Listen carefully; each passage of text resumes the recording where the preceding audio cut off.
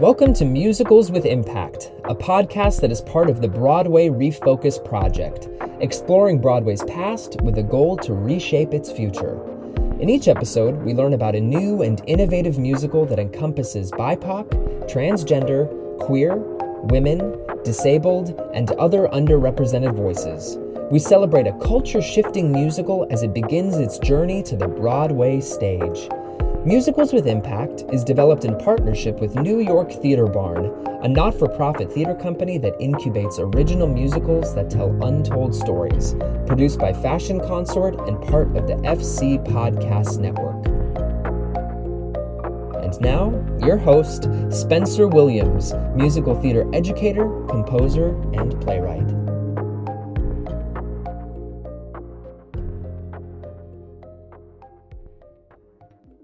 For today's episode, Broadway Refocused is thrilled to welcome Gabriel Jason Dean, Jesse Dean, and David Dabin, the writers of Our New Town, a new musical. Through music, immersion, and meta-theatrics, Our New Town calls us all to wake up and take ownership of our personal relationship to guns and gun violence. A hyper-theatrical blend of truth with fiction, of scene with song, Our New Town is an immersive play that puts the audience at the center of an American crisis, gun violence. In this podcast, we learn why the show was created, why the writers want their show to eventually be obsolete, and we get to hear their rousing song, Line in the Sand, from their recent production at Wagner College. As always, thank you so much for listening to Musicals with Impact. You can learn more about the Broadway Refocused project and curriculum on the Broadway Refocused website. Please share out with your family and friends so that we can continue these powerful conversations that uplift new voices and stories for Broadway. And now, this week's episode. This is Jess Betancourt, the host of DNA ID, the only true crime podcast that exclusively covers cases solved using forensic genealogy. DNA ID goes behind the headlines to answer your questions about this remarkable new crime-solving tool, how it works, how cases are selected, why the cases were unsolved for so long, and how the justice system is addressing it. I include input from law enforcement to give you the inside scoop that we all crave with a straightforward, no-nonsense delivery. You can find DNA ID on any podcast platform. Episodes come out weekly on Mondays. Welcome. Today we are so excited to welcome Gabriel Jason Dean, Jesse Dean, and David Dabin, writers of the new musical Our New Town, to Musicals with Impact. Welcome. Thank you. Thank you. We're so excited that you're here and to talk about this incredible new show that you guys are writing. So, before we begin, I wanted to read out the synopsis, which I don't usually do. We usually uncover that, but I just felt like this particular synopsis is what got me really interested in talking with you all. And I just feel like it's a good start and some good subtext for our listeners. So I'm just going to go ahead and read it.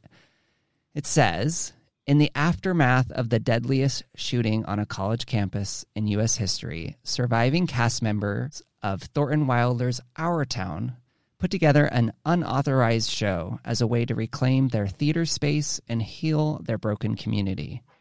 But when the event is stopped mid-performance, the cast and audience must decide between compliance or defiance. A hyper-theatrical blend of truth with fiction, of scene with song, Our New Town is an immersive musical that puts the audience at the center of an American crisis. As an educator who has been through numerous school shooting trainings, scenarios, and professional development presentations, the connection between this subject matter and musical theater, the actual subject I teach, is super fascinating to me. And that's why I felt it was so important to give a broader context and conversation on Musicals with Impact. So I'm so happy to have you here and to talk about these pretty important subject matter. Why don't we just start right at the beginning and tell us a little bit about like how the inspiration for Our New Town began?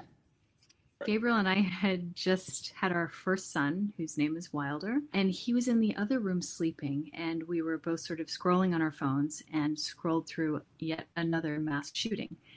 And And I was at the tail end of high school when Columbine happened. So school shootings were sort of on the periphery for me as far as education was concerned, but they were a growing concern as our child was sleeping in the next room. And one of the lines in the article that we were both reading was about how all of the families had to wait at the fairgrounds to hear whether their loved one was alive or whether they had passed. And we both thought that was so interesting and such a huge irony that there was this small town where this beautiful thing had taken place months before, and now it was just this place that you were supposed to go and wait. So there was a spark there that sort of ignited our interest, and we thought, how can we as artists speak out about this thing that we don't want our son to have to go through this on a daily basis. We don't want to have to feel like we have to send him to school with protection measures. And I think that was sort of what sparked the whole idea for us. You want to add anything, Gabriel? I would just add that prior to that, David and I had worked on a piece for an immersive theater for young audiences, an immersive project called Hall Pass, which took place in New York and on the West Coast. And in that project, each team got to choose a room in a high school that they would create a play, or in our case, a musical scene. And we decided to pick the chorus room because that was easy for a musical. But our topic was going to be, it would revolve around a shooting that had happened at a neighboring school while these kids were in the chorus room. And so from that experience, that paired with the conversation Jess and I were having, we immediately thought of David to collaborate on this. And I think it is a leap, Spencer, I think, to go from mass shootings to musical theater, right? It's not something that most people put together. I love it that you do, but it's not the thing that most people would put together. And our thinking behind that, or at least my thinking, I can speak to that, was that in the way that a commercial musical, Wicked, or something like that has this ability to create a type of catharsis that you just don't get anywhere but in the audience of the musical, it can really change your life. I mean, I think that's true about theater in general, but for me, nothing is more powerful than a musical. And it's because the music, it speaks to our bodies and our minds in a very different way. And so we thought combining those two could be an extremely powerful way to tell a story that most people just encounter on their television screen or scrolling through their news feeds in the middle of the night. And they think, oh, that's terrible, that's tragic. But we've become so numb to it that it's every day. So to make something that put them right in the center of it and something that could move them in a way that was beyond logic, music can speak to that. So that was our rationale. Yeah, it's really interesting. The combination of being able to tell this story through music seems really powerful, because I know that you can have a much more empathetic experience in a theater space and learning about those stories that way, that I think people need to, because I think we've gotten a little numb to this subject matter. Right. So David, you've collaborated with Gabriel before, but then how did you come in on the team, and how is that working in that collaboration?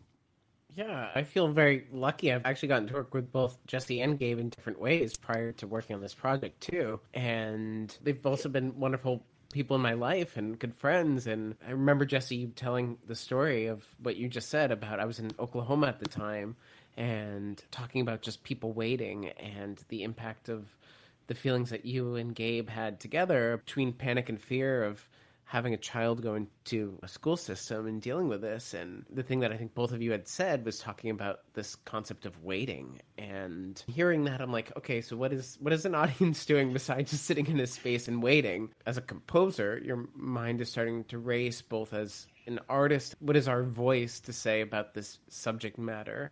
How do you musicalize it? And you start just going with questions. But yeah, I think because there were instantly a lot of questions that I had, I knew that ultimately it was the right thing to say, yeah, let's do it. The moment that you don't have the questions, you're like, something's not right. One of the things that you describe Our New Town with is that it's immersive. That's a very interesting thing to create when you're creating a story about this. So give me a little bit more information about how that came a part of the story. I was just going to start out by saying that originally, one thing that really sparked our curiosity was the idea of space and what happened in a space after something horrific had occurred in it. What did people do with that space? Do you erase it? That seems like the wrong thing to do. Do you memorialize it and not use it anymore? That doesn't quite seem like maybe the right thing to do. So what happens to that space, and what's the best use of that space? So the idea coming into this was there was a lot of thought about what happens in a space like that? What do you do? And that sort of motivated a lot of stories. So the idea was that these students came into this space after this event and decided that they wanted to do an unauthorized one evening show based on interviews they'd done with survivors and families of survivors. And they wanted to sort of consecrate the space and pay homage to it before the school raised the theater and built a new one. So the idea of memorializing space and what you do with space after a school shooting was really how that component came into this piece. I think, just to give the listening audience an idea of sort of what it means to be immersed by this piece. So you may or may not know, if you read the show description, that you're coming into a space that's haunted to some degree. But you'll know that immediately coming into the show. The actors are already out. They're talking to you when you come in the space. They're talking to you as if they know you, as if you're part of their community. So in making it hyper theatrical, we actually are completely eradicating the fourth wall. And that's in the spirit of, to segue to Our Town, in the spirit of Wilder and what he pioneered in the American theater, this idea that we can transcend the fourth wall, but why? We have to have a good reason other than just let's have direct address. And it felt so apropos, even before we decided that Our Town was going to be the play that was on stage when the shooting happened. We knew that we wanted the space to be a central character, essentially, in it. The idea that the audience is sitting in the actual seats where people died, that is very powerful. I think you have to be a heartless individual to not be moved by that in some way. And to sort of, I often felt a little cruel in the act of doing this because we're forcing people to reckon with this in a very personal way.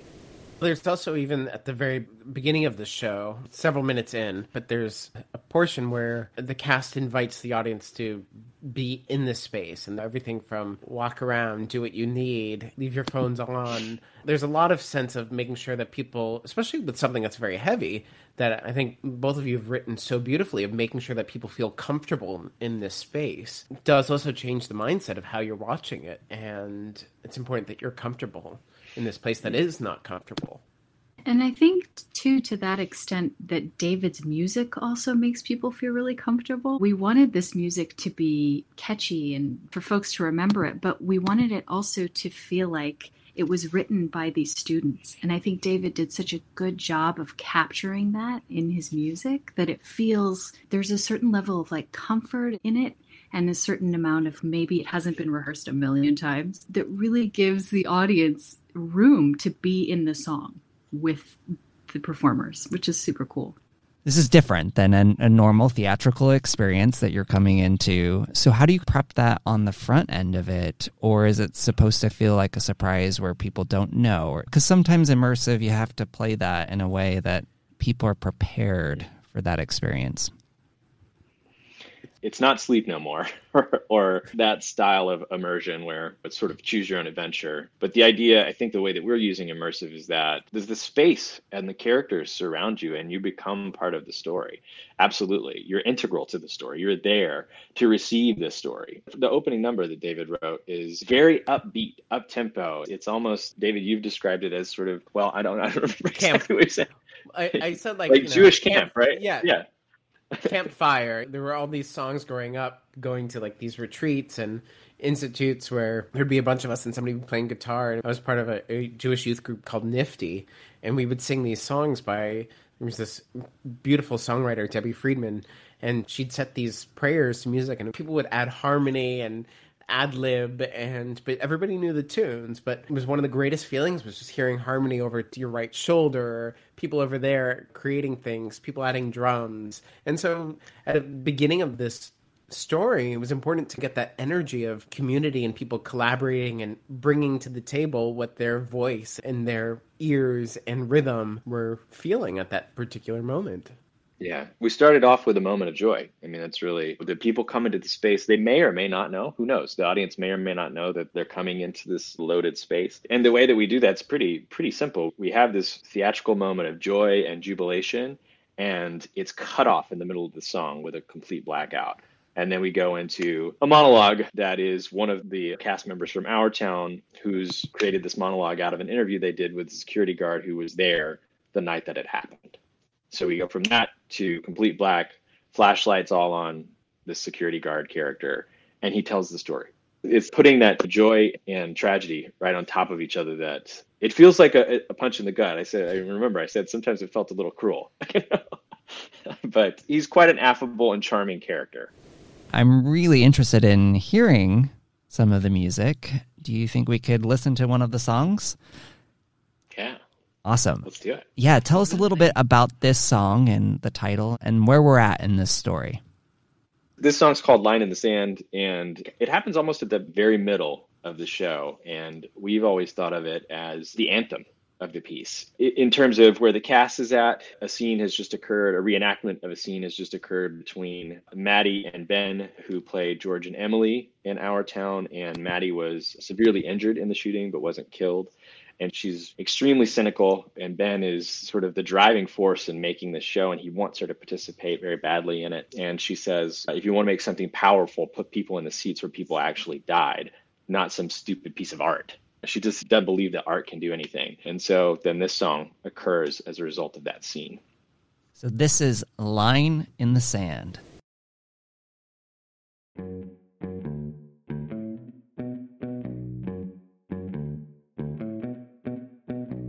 Columbine in 99.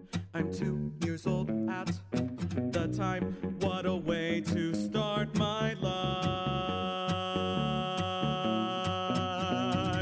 Sandy Hook takes 27. I've just turned 11. Is this what it means to be alive? Virginia Tech, 32 gone. Different day, same old song. This is the life we have known. Omar Martin Rex, my sweet 16. The pulse flatlines in Florida. 10/1/2015, I'm the homecoming queen. 9 die in Roseburg, Oregon. Vegas takes 58 more. Different day, same old score. But it can't be the same anymore. We weep, we pray, light candles and say never, never again. Then we sleep, then we play, fight new battles anyway. It happens again and again. Just background until it's our town. This is our line in the sand.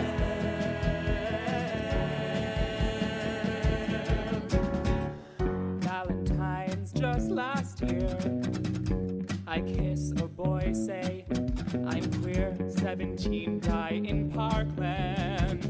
Music theater camp at State.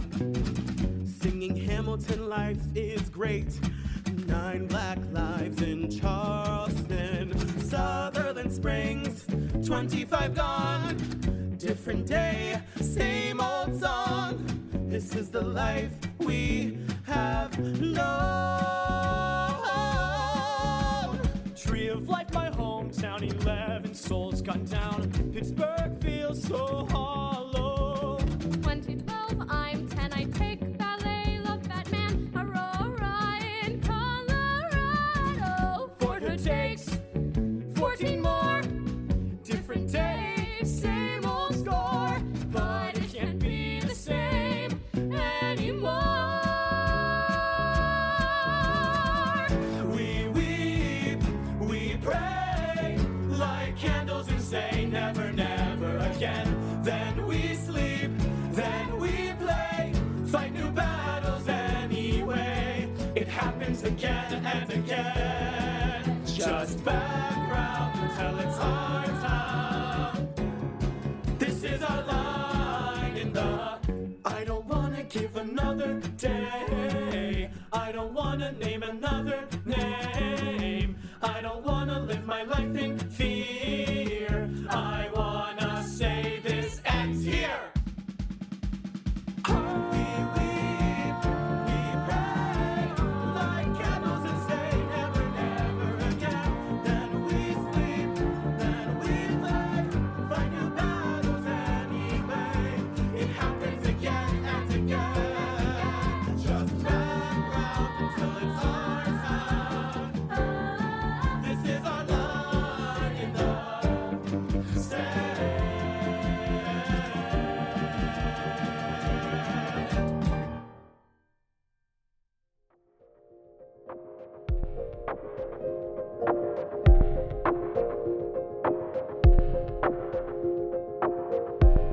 I always have to take a minute after I listen to these songs. They're so powerful. I think the one thing that, as I'm just taking that all in, is each new shooting that you mentioned, I remember where I was at, reading, whether that was like on my phone or in a newspaper. I remember seeing Columbine in the airport. I was actually traveling through Denver. Anyway, it's very visceral when you're going through those moments. When we were trying to create this song, we didn't know exactly what we were going to do. We wanted to make a song that would prove to Maddie, the character, that art could do something, that art could be powerful. And I remember Jesse just made this extensive list of shootings. I mean, it was hundreds of them. And so what we get in that song are the ones that made big headlines, but there are hundreds, thousands actually beyond that. And these are moments that defined our lives. I mean, this was the beginning of, as Jesse described, this was the beginning of my adult life as well. I mean, I was in high school, or I was first year in college when Columbine happened. And I went to a high school in a very rural part of Georgia where only in my sophomore year was it against the law and against the rules of high school to not have your hunting rifle in your truck, like visible in your truck. And there was a lot of people up in arms about it, of course. So it was a real shock and a wake-up call to think, wow, that this huge school shooting happens in Colorado. That could have easily been my high school. Right. And I also think there's something to that song that brings back such a history. I mean, we don't think of these shootings as everyday occurrences necessarily. Maybe we do, but when you stack them up one after another, you realize how far back in your lifetime they actually go and how long this has been a problem in our society. And we've done nothing about it. I remember a woman, a senator, I believe, who was talking after January 6th, who was saying, well, now I fear for my life every time I go to work. And while she was absolutely right, all I could think about was, we've been dealing with this since 1999. Where have you been? Like, this has been a problem for a much longer amount of time than just today. So it's always a reminder when I hear that song of just how long we have been carrying this weight and these thoughts, because I feel like you can't, as an American, go through your daily life quite the same as you could back before 1999. Like, I feel when I go into a movie theater, I will look for an aisle seat or somewhere close to an exit without really thinking why I'm doing it. Or I will be nervous about walking into large crowds without realizing where that intuitive feeling comes from. And I think it's always a reminder of just how much we need gun control in the United States of America. Yeah, I'm glad you mentioned all of that, because this year I haven't been in the classroom. We've been doing remote learning since March, and this is the first year of my career that I'm not worried about it because we're actually not in the classroom. And then I also saw something very similarly in regards to what happened on January 6th, where it was like, this is what we teach our children, is about hiding and fighting and running. And that is something that is taught at the kindergarten level, and you've experienced it, and it's awful. And I would never want that to happen to anyone, but this is what we're literally teaching our children without, right. Yeah, without doing anything about it, really. One of the other things that you mentioned was, I think we do get numb. This happens so often. And then when you're hearing it that way, in a musical way, it does hit a different type of a way. Yeah, we focus in this musical on mass shootings, which doesn't account for the thousands of shootings that happen each year.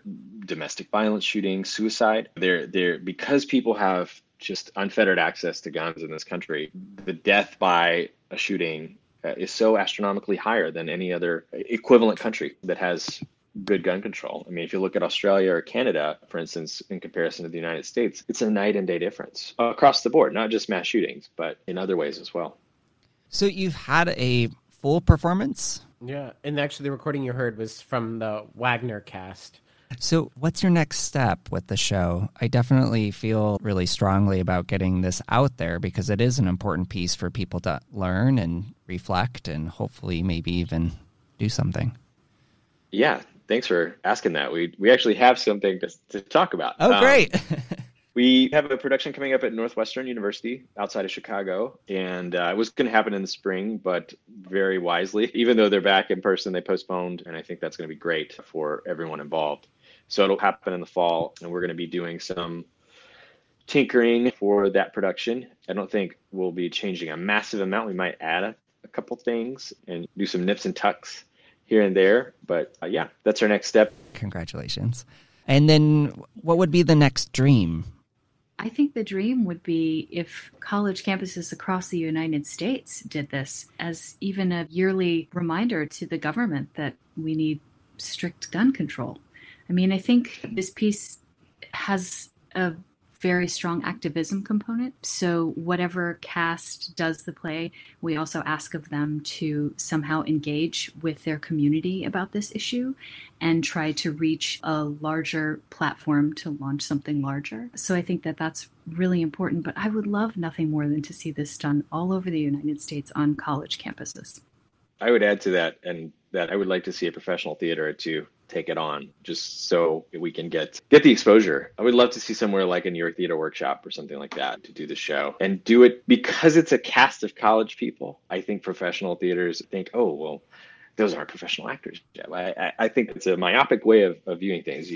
I would say you need to cast college students. They absolutely must be this age. You can't cast even 24 or 25. You've lived outside of that. You've gotten numb to it. You're not right at the heart of it anymore. But I think that professional theaters should do it as well, not just colleges. You know, it's something I think all three of us have also said out of this conversation too, which is maybe we get to the day where nobody needs to do this show anymore because the conversation of gun control has stopped and that there is control over it. So maybe we get to that point. That's really our dream, that the show becomes irrelevant. It's goofy to say, but it's true. I mean, this is truly for all three of us. We didn't start writing this seeking fame and fortune or anything like that. We wrote it because we're passionate about the subject and particularly about gun control. And also making sure that, I mean, I teach college and on a daily basis inspired by my students and the kind of work that they're doing that my generation didn't do. And I feel guilty about that, but I think that giving them something to really sink their teeth into and to use in an activist kind of way, that's amazing. That makes me feel like mission accomplished. This truly has been a fascinating conversation, and I think the intersection between what you're creating as art and what our country and education and everything needs to be really focused on is so important. So I just want to say thank you for sharing that and spending part of your life living in this subject matter. It's not particularly easy. And as a writer, I know you definitely live that experience and it's on your mind often. And I just think it's a gift that you've been able to create a new way of experiencing some of these emotions and hopefully create activism around something that frankly should have never have happened. So I appreciate that very much. And thank you for being on here today and talking with us and so that we can learn more. And hopefully, I mean, if a listener is listening and they want to do it at their college or their university, they can just reach out, right? Yeah. We all have websites. Just find us at our websites. Yeah, you can Google any of us. Yeah, that would be amazing that a student who hears this, or if they want to do more of a student-based show at some point, that this could be something that could be very important and incredible for them to navigate. Thank you so much, Spencer, for having us on. It's been really wonderful to talk, and I've learned new things from my collaborators tonight. So, I love that. Same. Yes. Well, thank you so much. Thank you so much. Yeah. Thank you, Jesse. Thank you, Gabe. And thanks, David, for being here. You can learn more, like he said, on their different websites about Our New Town, and we will definitely be following the journey at Northwestern. That's a fantastic school, and I'm excited to see where that production goes, and then hopefully onward at all colleges and universities until we don't have to do this musical any longer. Hear, hear.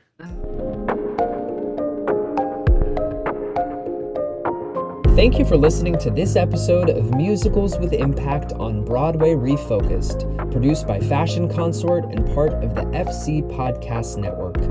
If you like what you hear, please remember to subscribe and leave us a review wherever you listen to your favorite podcasts. To learn more about the Broadway Refocused project and its musical theater curriculum, please visit BroadwayRefocused.com. You can also join the conversation on Instagram or LinkedIn at Broadway Refocused. Thank you to Trevor List, who developed our graphic design, Iranian-American actor Rod Cyrus for their voiceover work, and Spencer Powell for our theme music. Stay tuned for our next episode.